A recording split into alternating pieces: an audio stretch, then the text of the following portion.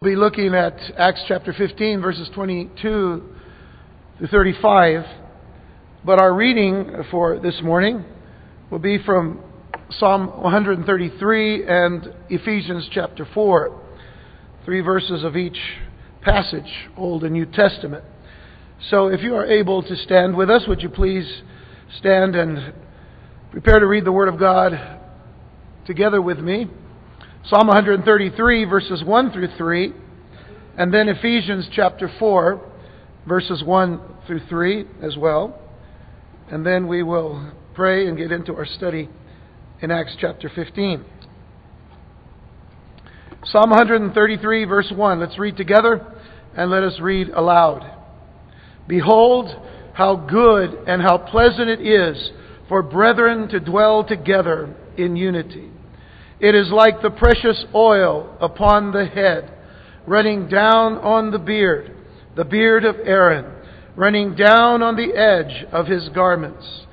It is like the dew of Hermon, descending upon the mountains of Zion. For there the Lord commanded the blessing, life forevermore. Ephesians 4, verse 1. I, therefore, the prisoner of the Lord, beseech you to walk worthy of the calling with which you were called, with all lowliness and gentleness, with long suffering, bearing with one another in love, endeavoring to keep the unity of the Spirit in the bond of peace. Shall we pray? Our Father, this morning we ask for the blessing and anointing of your Holy Spirit upon each and every person that is here today.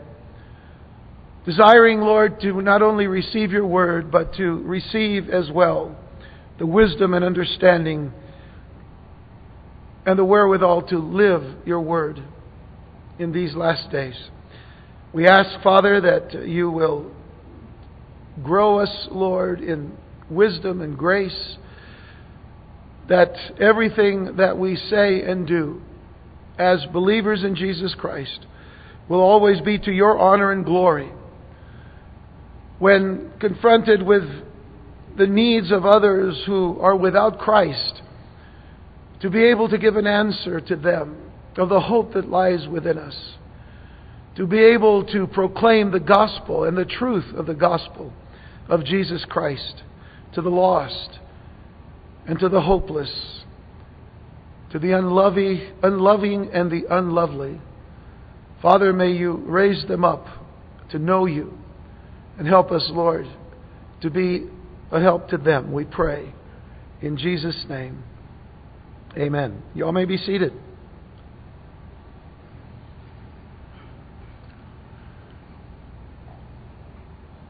Just to kind of get us caught up with what we've been studying over the last few weeks in the book of Acts chapter 15, because our focus has been so much upon a conflict that arose in the church and the resolution that came about because of that conflict.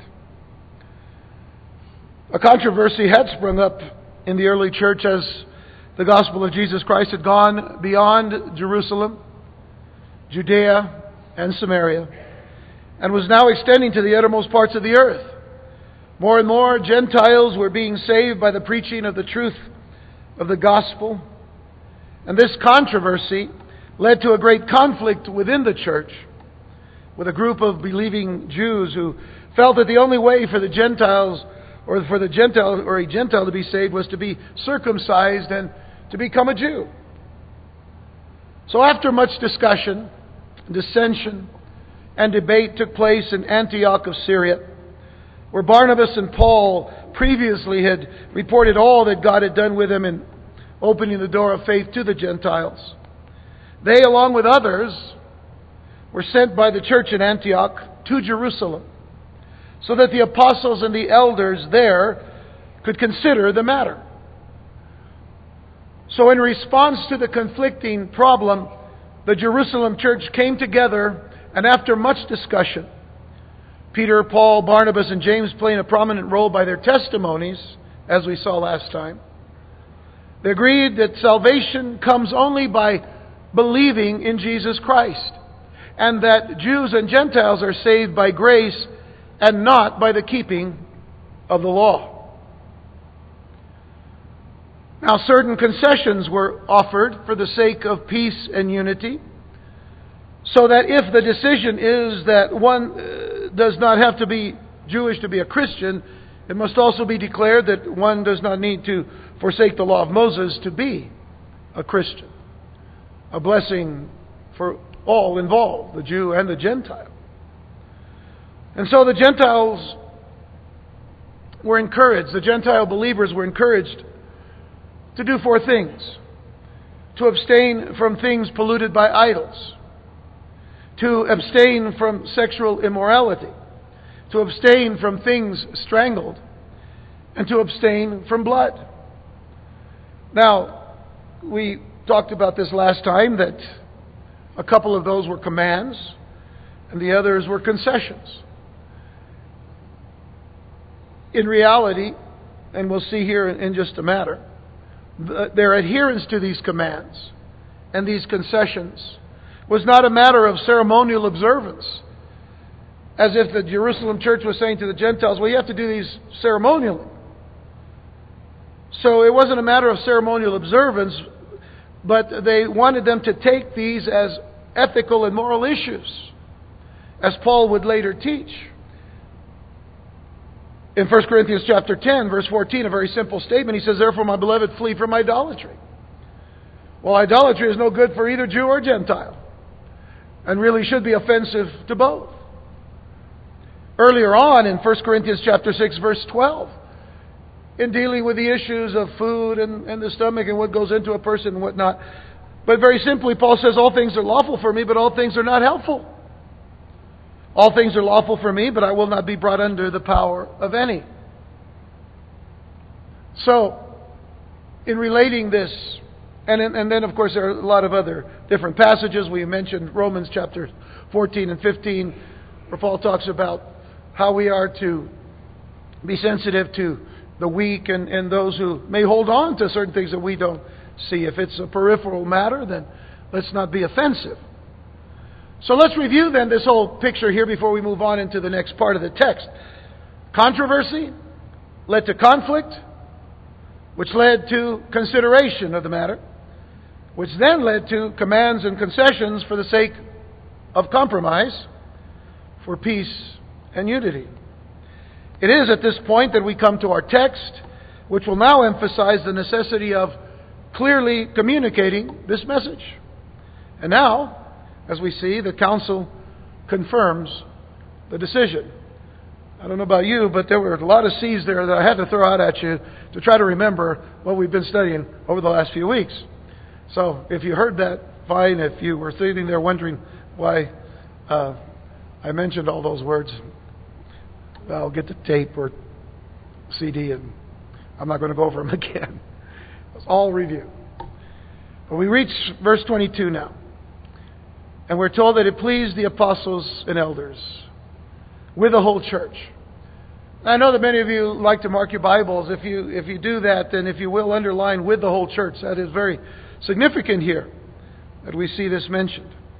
Then it pleased the apostles and elders with the whole church to send chosen men of their own company to Antioch with Paul and Barnabas, namely Judas, who was also named Barsabbas, so his name would be Judas Barsabbas, and Silas, leading men among the brethren. It was greatly significant that the whole church was permitted to express itself on this most crucial theological issue and taking a stand on the truth. Now, I didn't say that they were permitted to give their opinions about it and vote upon it. That wasn't the issue that they were to partake in the sense of, well, let's see, how do you all vote? That's not what's happening here. But the very fact that the whole church was concerned in this whole matter and was allowed to express this in its pleasing of the decision that came about. Add to that thought that much of the credit also for this agreement that is taking place over this very issue goes to some of those certain men that we read about back in Acts 15 verse 1. And I say some of them, not all of them, but some of them who allowed themselves to be convinced by the evidence from the Scriptures and by the confirmation of the Holy Spirit that indeed the Gentiles were not to be pushed into becoming Jews before they became Christians. So it's a good thing to note that some of them had a teachable spirit. We ourselves in the church are always to remain teachable as long as we're dealing with God's Word and the Holy Spirit teaching us. Not in giving opinion as to what we think something says, or maybe even, as some cults do, try to take certain passages of Scripture out of context and try to push that on as some kind of a doctrinal issue. So they had a teachable spirit. In other words, some of those legalists, some of those Judaizers, as we've called them, came to realize, the Scripture says it. The apostles have given testimony of it. The Holy Spirit has given testimony of it. We need to trust this. And then consider that what they did in sending chosen men of their own company with Paul and Barnabas to Antioch was also a very wise move. To send these two men who are from the Jerusalem church, who would in fact be Jewish believers in Jesus Christ. And not only that, but two of the leading Jerusalem brethren to be sent. This was a very wise thing because they're being sent to authenticate the decision to the Gentile churches. And this would give weight to the news and make sure that it was fully understood that it was an official decision. Now remember, the church is still young. Not all of the New Testament is written, of course, at this time. As a matter of fact, Paul has written the letter to the Galatian churches already. And so here is just the very beginnings of setting in place the doctrines of the church. But this ought to remind us to always clearly communicate. To always clearly communicate. Never leave room for misunderstanding. We should always take the extra step to make sure everything is communicated correctly and clearly understood. Too often, some things are miscommunicated. Too often things are communicated so quickly, not giving people a chance to hear or to listen carefully to what's being said, especially in the areas of doctrine. And I think that this is one reason why the church today is going through a lot of struggles, because there's so many voices out there, so many people who say, well, I got this from the Bible, and you wonder, well, where did you get it and how do you tie it into everything else that's in the Scriptures? Because everything has to be supported by the Word itself. So everything has to be clearly communicated.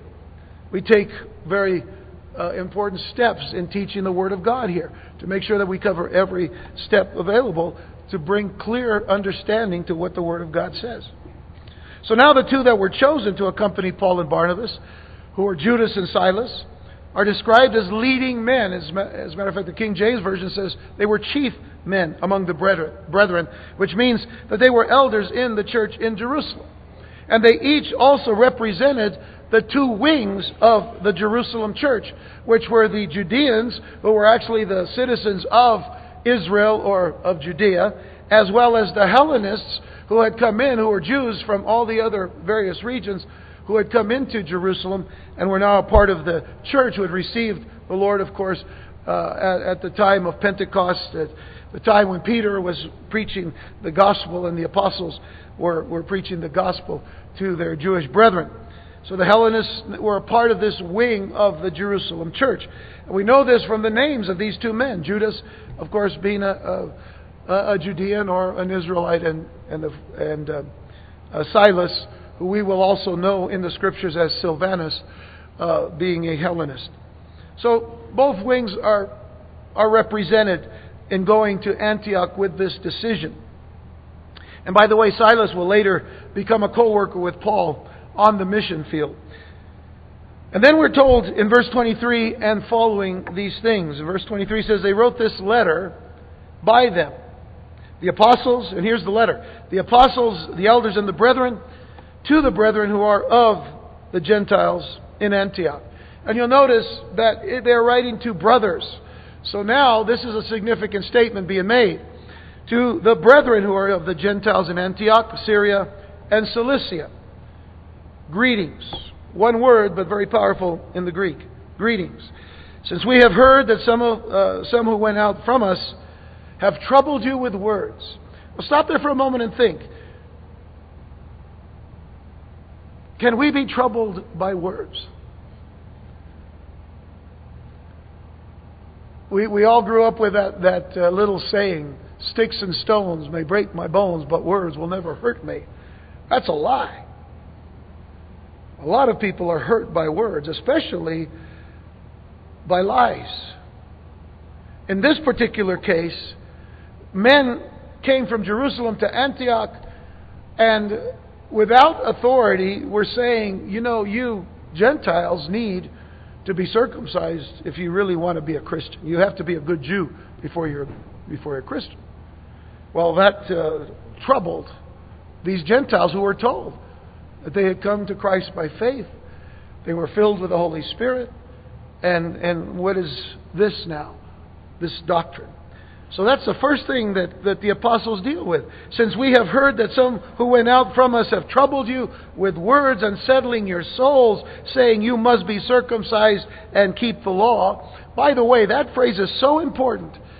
Some of you may have a modern translation that doesn't have that phrase in the text. It needs to be there. That's why it's there in the King James. It's there in the New King James. You must be circumcised. Well, that's the whole issue. How do you take the whole issue out of a passage and make any sense of what they're saying to the church? The passage is there. You must be circumcised and keep the law. That was the problem. So they're dealing with the issue, the conflict. He says, to whom we gave no such commandment. We didn't tell them to tell you these things. We didn't send them to tell you these things. We didn't authorize them to tell you anything, especially these things. So, that's the first statement. The second statement now in verse 25 says, it seemed good to us, being assembled with one accord, to send chosen men to you, with our beloved Barnabas and Paul. You'll notice, again, the respect given to Barnabas and Paul by the Jerusalem church. Men who have risked their lives for the name of our Lord Jesus Christ. We have therefore sent Judas and Silas, who will also report the same things by word of mouth.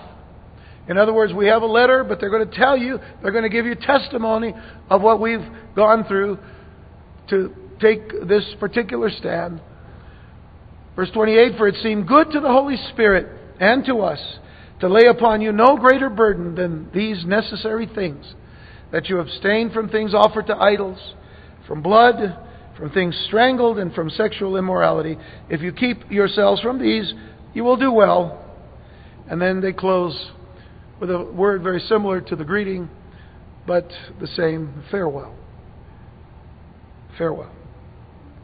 Well, these were the formalities. These were the formalities that needed to be observed before the fellowship could be enjoyed by all, Jew and Gentile, one with the other. And yet there is this encouraging warmth throughout this letter. Short letter as it is. Nonetheless, we see the warmth to our brethren who are the Gentiles in Antioch. Greetings. While the letter would be signed, first of all, by the apostles and elders of the Jerusalem church, to signify that it came from the highest authority there, and so that it should lay to rest any further dispute. This question should not come up again. And if it does, here's the letter from the apostles in Jerusalem. The letter was addressed to the churches where Jews and Gentiles mixed together in the tension of the debate. This being, of course, in Antioch and Syria and Cilicia. But there is a logical extension. By logical extension, it would have been passed on to the churches in Galatia where Paul and Barnabas had been. Where the Gentiles had come to faith in Christ. And where many Jews had gone. Remember, Paul, again, we talked about this last time in the book of Galatians. How he even had to confront Peter because of things that Peter was doing and things that Peter wasn't doing as far as the Gentiles were concerned. So that letter would have found its way to every church where the Gentiles and Jews were in this tension of this debate. Again, the word of greeting was warm. Kairein is the word that is used for the word greeting. Kaido, it comes from the word kaido in the Greek, which literally means we bid you to rejoice. And indeed, the Gentile churches had much to rejoice about here. I mean, once and for all, the divisive issue of circumcision was settled. And so they're telling them in this letter, rejoice. This is a settled issue. And after this poignant greeting, the first things the apostles did was carefully isolate the false teachers as those who had not been sent. And to tell them we had no part in that legalistic teaching. They're isolating these things. You know, sometimes we think, well, I mean, we're all supposed to be Christians. We all ought to have, love for one another. And so even these guys came, they might have been a little bit off the mark, but, we need to love them and, respect what they stand on. Well, there couldn't have been respect because all there was tension. And there comes a time when grace must give way to truth. There comes a time when grace must give way to truth. We can't hold hands with everybody. Now, please understand what I'm saying. Please listen carefully. So don't start drawing, all ideas, but that's one statement, that we can't hold hands with everybody. Listen carefully. The idea that love embraces everything is wrong. Now, listen to me. Some of you are looking at me like, what you talking about? You just hold on here and listen to what I'm saying. The idea that love embraces everything is wrong. Now, what is true is that love does reach out to everyone. The love of God reaches out to everyone. There's no doubt about that. But love does not embrace error. And that's my point here. Love does not embrace error. Okay? False and divisive teaching must be confronted. False and divisive teaching must be confronted. Teaching that is heretical, teaching that is not based in the Word of God has to be confronted. I'm not telling you this. Jesus will tell you this. In Matthew 7, verses 15 through 20, Jesus said, beware of false prophets who come to you in sheep's clothing, but inwardly they are ravenous wolves. You will know them by their fruits. Do men gather grapes from thorn bushes or figs from thistles? Even so, every good tree bears good fruit, but a bad tree bears bad fruit. A good tree cannot bear bad fruit, nor can a bad tree bear good fruit. Every tree that does not bear good fruit is cut down, thrown into the fire. You don't embrace it, you throw it away. Therefore, by their fruits you will know them. So Jesus says, you have to confront false teaching. But not only Jesus, but Paul. Paul, by the way, Paul, the great writer of 1 Corinthians chapter 13, the very chapter on love, writes in 2 Corinthians chapter 11, verses 12 through 15. And by the way, as he's writing this, so you'll understand, he's actually speaking of those who would come along to try to gain opportunity by saying, that they come along with the same ideas as Paul. He says, what I do, I will also continue to do, that I may cut off the opportunity from those who desire an opportunity to be regarded just as we are in the things of which they boast. Notice of what they're boasting in. But he says, for such are false apostles, deceitful workers, transforming themselves into apostles of Christ. And no wonder, for Satan himself transforms himself into an angel of light. Therefore it is no great thing if he ministers also, or if his ministers also transform themselves into ministers of righteousness, whose end will be according to their works. So, here there are going to be false teachers. They're going to appear right or righteous, but he says you've got to check these things out. Peter does the same thing. Peter in 2 Peter 2, verses 1 through 3, he says, but there were also false prophets among the people, even as there will be false teachers among you, who will secretly bring in destructive heresies, even denying the Lord who bought them, and bring on themselves swift destruction. And many will follow their destructive ways, because of whom the way of truth will be blasphemed. Now, if we'll stop there for just a moment, that's happening in the church today. It's happening in the church, what's called the evangelical church today, of people who are blaspheming the way of truth By saying, we need to get off of this old-fashioned thing about studying the Bible and reading the Bible, and acting as if you all are such experts in the Bible. Who knows what the Bible really has to say? Let's just have conversations. Let's just talk about these things, Or let's just go back to certain experiential things. Let's light a whole bunch of candles. Let's sit around and meditate and meditate on our navels or something. And the way of truth is being blasphemed in that manner. And Paul says, by covetousness they will exploit you with deceptive words for a long time. Their judgment has not been idle and their destruction does not slumber. In other words, there will be judgment eventually. And then 1 John chapter 4 verses 1 through 6, John, the apostle who is called the apostle of love, writes, Beloved, do not believe every spirit, but test the spirits whether they are of God, because many false prophets have gone out into the world. By this you know the Spirit of God. Every spirit that confesses that Jesus Christ has come in the flesh is of God.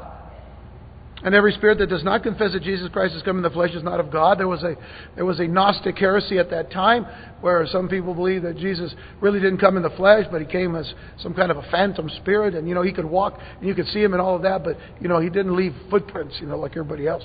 And so He's just saying, listen, He came in the flesh. And then He says, and every spirit that does not confess that Jesus Christ has come in the flesh is not of God. And this is the spirit of Antichrist, which you have heard was coming and is now already in the world. Already in the world. You are of God, little children, and have overcome them, because He who is in you is greater than he who is in the world. They are of the world. Therefore they speak as of the world, and the world hears them. We are of God. He who knows God hears us. He who is not of God does not hear us. By this we know the spirit of truth and the spirit of error. So even today, when we have people saying, we're not going to study the Bible anymore because, that just seems to be a waste of time and whatnot, but let's just have a nice spiritual experience together. And then when you go, do whichever you want, live however you want, whatever. Well, that goes against what John says when he says we're of God. He who knows God hears us. We come with the authority to teach the Word of God. We come not teaching it ourselves, but by the power of the Holy Spirit. You see, a lot of things are being missed in this emerging church movement that is going on today. Well, getting back to our text, the apostles and the elders in verses 25 through 27 would then write concerning those who are now being sent. So they've written about those they didn't send. Now they're writing about those who are being sent to undo the damage that had been done. And these come fully accredited. Look at verses 25 through 27. It seemed good to us, being assembled with one accord, to send chosen men to you with our beloved Barnabas and Paul, men who have risked their lives for the name of our Lord Jesus Christ. We have therefore sent Judas and Silas, who will also report the same things by word of mouth. I've spoken of them already and what they were going to do. But these men were spoken of warmly again, as well as men who had given up their lives for the name of our Lord Jesus Christ, because the word risk there, where it says men who have risked their lives for the name of our Lord Jesus Christ, literally means that they had given up their lives for the name of our Lord Jesus. They had given up their lives. In other words, their lives were no longer precious to themselves. Now their lives belong to Jesus. And no matter what would happen to them, they belong to the Lord. And they had risked their lives in this way and in this manner. It brings to mind something of the words of Jesus Himself. Mark chapter 8 verses 34 and following, He says, when He had called the people to Himself with His disciples also, He said to them, whoever desires to come after me. Listen to what Jesus says. Whoever desires to come after me, let him deny himself and take up his cross and follow me. The very action of taking up the cross is to say, you're taking up that symbol of death and of dying to self. And follow me. For whoever desires to save his life will lose it. But whoever loses his life for my sake and the gospel's will save it. Whoever loses his life for my sake and the gospel's. You'll notice, that's why I chose this passage in Mark. Not only just who he is, but what he says. Whoever loses his life for my sake and the gospel's will save it. For what will it profit a man if he gains the whole world and loses his own soul? What profit is there? Or what will a man give in exchange for his soul? For whoever is ashamed of me and my words, notice, not just ashamed of Christ, but ashamed of Christ and His words, in this adulterous and sinful generation, of him the Son of Man also will be ashamed when He comes in the glory of His Father with the holy angels. Whoever is ashamed of me and my words. I think it is a shameful thing that some people are saying today. Put aside the Word of God. We don't need to come back to the Word of God. We don't even understand what it says. Well, you know, if you prayed, if you studied, if you read, you'd understand that there is life in God's Word. There's life in the gospel. Jesus Himself said, whoever loses his life for my sake and the gospel's will save it. How can we go around saying these lies that there is no life in the Word of God? But that is what is being taught today. I've got to stop here. I was looking at some of the things that some of these emerging church leaders were saying, and I had to pull this thing out here because I just didn't want to be saying this to you and not have some substance behind it. Tim McMahon, who works with Dave Hunt, the Berean Call Ministry, he writes, Satan's seduction of Eve began subtly, yea, hath God said. It's a confusion tactic setting her up to believe his lie and reject what God had said. The serpent said unto the woman, you shall not surely die. That was his punchline to destroy the human race. Eve fell for it, Adam went along. One finds a striking similar approach in the writings of the emerging church leaders in regard to destroying faith in the gospel. Brian McLaren, being one of the leaders of the emerging church, leads with doubts about what God had said. The church latched on to that old doctrine of original sin like a dog to a stick. And before you knew it, the whole gospel got twisted around. Instead of being God's big message of saving love for the whole world, the gospel became a little bit of secret information on how to solve the pesky legal problem of original sin. He also says elsewhere, I don't think we've got the gospel right yet. What does it mean to be saved? None of us have arrived at orthodoxy. Isn't that interesting? This is supposedly a theologian, been around a long time as a pastor. Where's he leading his people? A British emerging church leader delivers the punchline that unabashedly rejects the essential gospel belief that Christ paid the full penalty for the sins of mankind necessary to satisfy divine justice. Incredibly, he condemns that doctrine as a form of cosmic child abuse and a twisted version of events, and I quote, twisted version of events, morally dubious and a huge barrier to faith. This is where these emerging Pied Pipers, wittingly or unwittingly, are seductively leading our youth. What happened to God's Word, the lives of these supposed ministers of the gospel? We can't call a minister of the gospel anymore because they don't believe it. I wish I could go on and on. As I see what Jesus says here, whoever is ashamed of me and my words in this adulterous and sinful generation, of him the Son of Man will also be ashamed when He comes in the glory of His Father and with the holy angels. Why is it that the Apostle Paul, in writing to the Romans, in Romans 1:16 says, for I am not ashamed of the gospel of Christ, for it is the power of God to salvation for everyone who believes, for the Jew first and also for the Greek. What is so hard to understand about that? And I'm not ashamed of that gospel. I'm not ashamed of the good news of Jesus Christ. It is the power of God. We have the power of God with us. We carry it with us. I hope you bring your Bibles with you. I hope you take them. I hope you read them. I hope you're wearing them out. Why? Because it's the power of God unto salvation. To all who believe, to the Jew first and also for the Greek. Where are we going today in the church of Jesus Christ? And the sad thing is, our young people in many churches, in many cases, don't have Bible studies. They have talks. They spend a lot of time doing all kinds of other activities. Nothing wrong with activities. But what about the Word of God? What about teaching them about the love of Christ? What about teaching them about salvation in Jesus Christ? Where has that gone? I tell you, we're living in the last days. Jesus said it was going to be this way. We ought to have believed Him. We ought to believe Him still. Well, I could spend a lot of time on that, but let's move on. The last section of this letter gives both a word of confidence and a word of caution, much of which we have already studied previously. Let's go to verse 28. For it seemed good to the Holy Spirit and to us to lay upon you no greater burden than these necessary things, that you abstain from things offered to idols, from blood, from things strangled, and from sexual immorality. We dealt with this last week. We're not going to spend a lot of time with that today. If you keep yourselves from these, you will do well. Fare well. Who made the decision at the Jerusalem Council? Listen carefully. Who made the decision?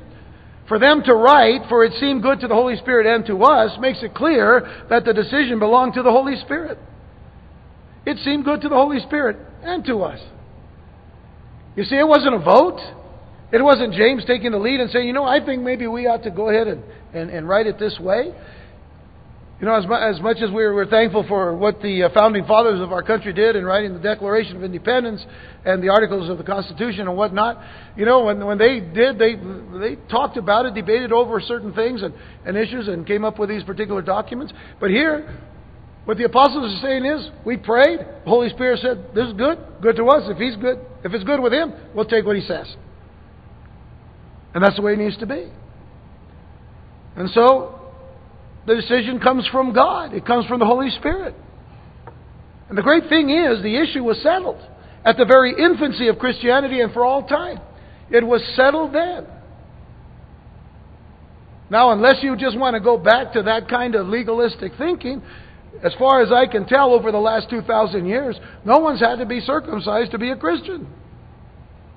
Because the issue was settled then in the Jerusalem church for the church as a whole. And the formalities have now been observed. These were important things to lay clear for the Jerusalem church and the Antioch church to be one and in agreement with each other and in fellowship. So the formalities have been observed, and now the fellowship could begin and be all the sweeter for them. Let's look at verses 30 to 33. So when they were sent off, they came to Antioch, and when they had gathered the multitude together, they delivered the letter, and when they had read it, they rejoiced over its encouragement. And now Judas and Silas, themselves being prophets also, exhorted and strengthened the brethren with many words.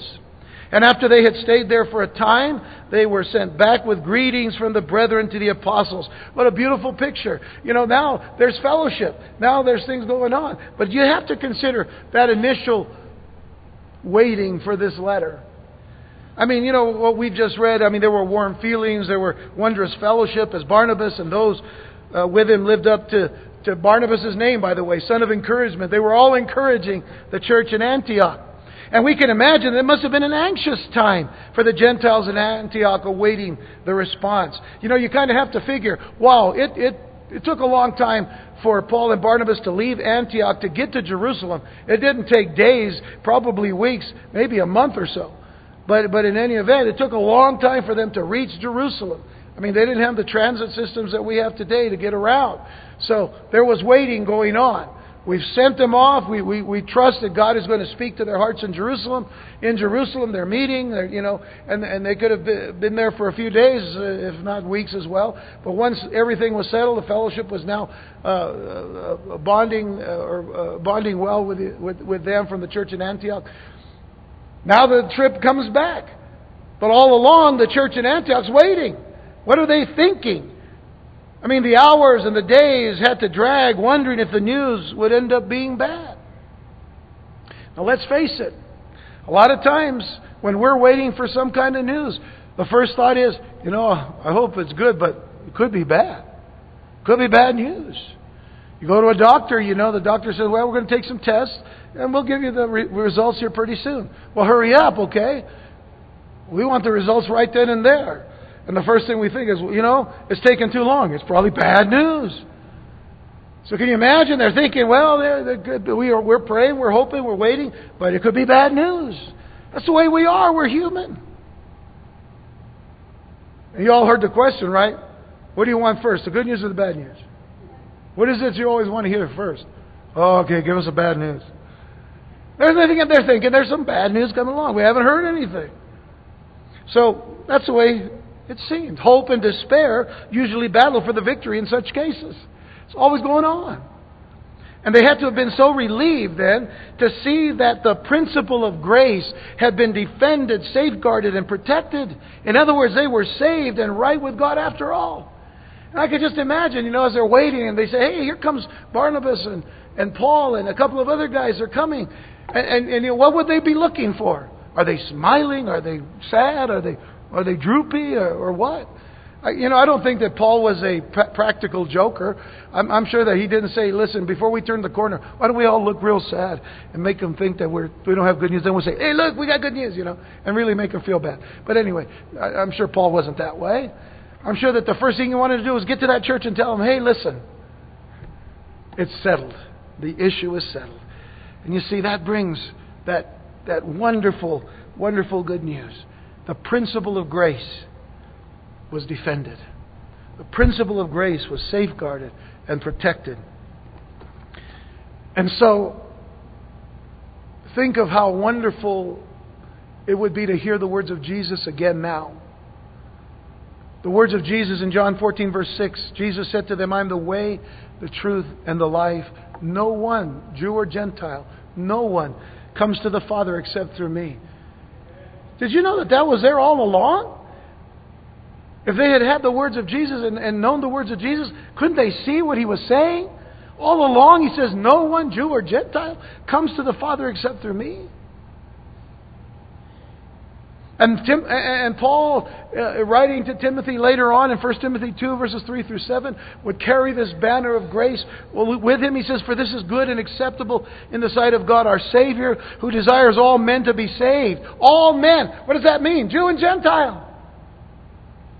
All men to be saved and to come to the knowledge of the truth. For there is one God and one mediator between God and men, the man, Christ Jesus, who gave Himself a ransom for all. Who's all? Jew and Gentile. To be testified in due time, for which I was appointed a preacher and an apostle. I am speaking the truth in Christ and not lying, a teacher of the Gentiles in faith and truth. Me, a good little Jew, but a teacher of the Gentiles. Jew and Gentile, for all men. Ransom for all to be saved. The principle of grace. And then Judas and Silas did more than just confirm the contents of the letter. That's why they went, but they did more than that. They stayed there in Antioch for a time to exhort and to encourage and to strengthen the church. They were also called prophets, and so they were there not so much forthtelling, but just encouraging. Or not foretelling, but forthtelling. Encouraging the church there. Exhorting the church to trust in the Lord. It would be a new and exciting ministry for them, for them among the Gentile brethren. They'd been in the Jerusalem church for so long, there really weren't any Gentiles per se in that church. But now their eyes are open to what God is doing on a grander scale. And so they're excited to be among their Gentile brethren. But then in verses 34 and 35 it says, however, it seemed good to Silas to remain there. So Judas would go back eventually to Jerusalem. Silas would stay. And we know why. Verse 35, Paul and Barnabas also remained in Antioch, teaching and preaching the word of the Lord with many others also. An exciting thing, you'll notice that it isn't just Paul and Barnabas, but others are teaching as well. So the church is growing in wisdom and knowledge, and others are going out and teaching God's word. Judas would return to Jerusalem, but Silas would remain for future ministry with Paul. But the important thing to note at the end of the passage is that the church in Antioch was now back on track. It was now back on track. They got back to the spiritual business of the church. We know from earlier studies that the leaders in Antioch prayed and fasted over directions and decisions. And because of this, they were back on the same page with regard to doctrine, especially the doctrine of salvation. And as a church now, they truly had a new lease on life. And I'll tell you this, that churches need to go through this from time to time. They need to go through these times of refreshing, of revitalizing, the ministry overall. But it truly begins with individuals in the church having revival in their hearts with God. All of us here can fall into routines, we fall into ruts, and eventually we're just going along in the motions of Christianity, but not seeing or sensing the real strength of that, which is that personal relationship with Christ, that personal relationship by being filled with the Holy Spirit with God. I think of A.W. Tozer's book, Rot or Revival. It's a great book if you can find it. You can in bookstores. Rot or Revival. He writes about how we all, oftentimes as Christians, fall into certain routines in the church, especially if we're in the ministry of any kind. But fall into these routines and you go over and over the same ground, and then eventually, the routine becomes a rut. And so, it's just kind of, you almost can do it, with a blindfold, the ministry. But then, that rut leads to a rot in the ministry itself. So we need personal revival. We need to spend time alone with God. We need to spend time alone with His Word, with an open Bible, with a pad, with a pen, a turned off phone, an unplugged door, bell or whatever, but find a place to be alone with God and just be, again, in that wonderful fellowship with the Lord. I mean, church revivals are fine, I'm sure, but you know what? It's that personal revival. It's that you today spending that time with God, spending that time with Jesus, and saying, Lord, speak to my heart, build me up again. I just need that refreshing. We need that refreshing with the Lord. And it's a wonderful thing to know that a church can get back on track when the people are back on track with the Lord. Well, lastly, I want to close with the passage from Ephesians, except a different part of Ephesians 4. Because it does deal with unity, and it does deal with all of us in the church doing our part. Paul says in Ephesians 4:11, and He Himself gave some to be apostles, some prophets, some evangelists, and some pastors and teachers, for the equipping of the saints, for the work of the ministry. Today, as every Sunday is, or Saturday night, or Wednesday night, is an equipping day. We equip you with the Word of God, teach you God's Word. For the equipping of the saints for the work of the ministry, your work in the ministry. For the edifying of the body of Christ, in other words, for the building up of the body of Christ, till we all come to the unity of the faith and of the knowledge of the Son of God, to a perfect man, to the measure of the stature of the fullness of Christ, that we should no longer be children tossed to and fro and carried about with every wind of doctrine. If there were winds of doctrine then, there are winds of doctrine today. By the trickery of men, in the cunning craftiness of deceitful plotting, but speaking the truth in love, notice.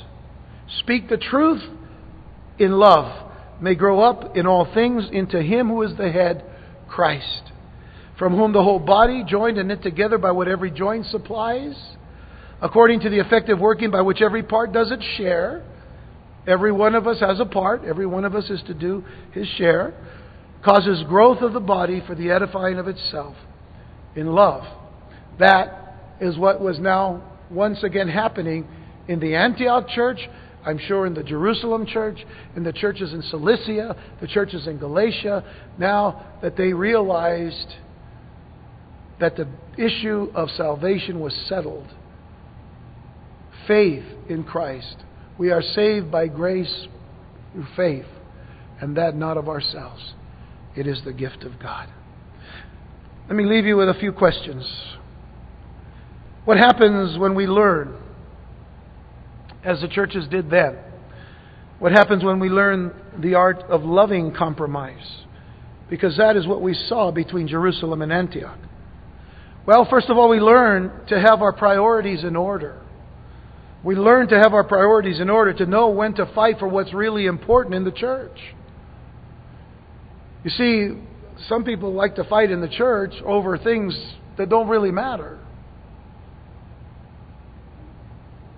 And listen again. We need to have our priorities in order to know when to fight for what's really important. It is wasteful.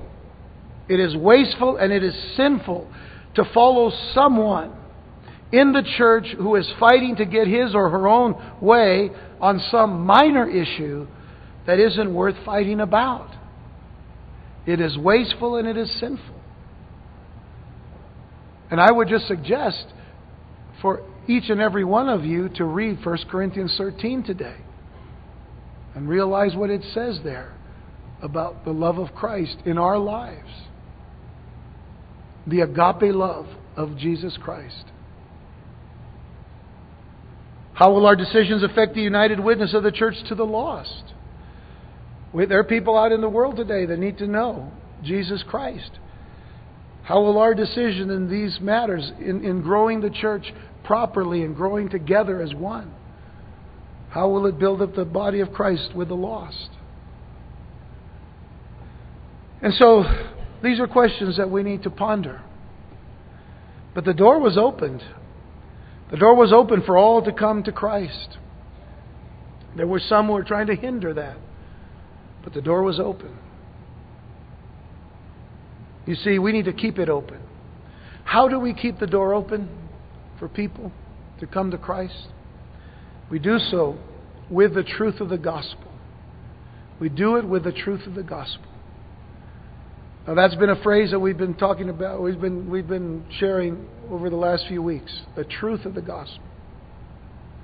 The truth that Jesus Christ, the Son of God, came from glory, took on the appearance of men, took on flesh, and became a man. He lived, He died, He took in His death our sins on the cross. He shed His blood for the forgiveness of our sins. And on the third day He rose again from the dead. The truth of the gospel. We are affected by that truth. We are here today, many of us, because of the truth of the gospel. It's that important, as we stated the last 2 weeks. It's that important for us to stand on the truth of what Jesus Christ is all about. For the sake of fellowship now, and for the sake of winning the lost to Jesus Christ. Let's pray.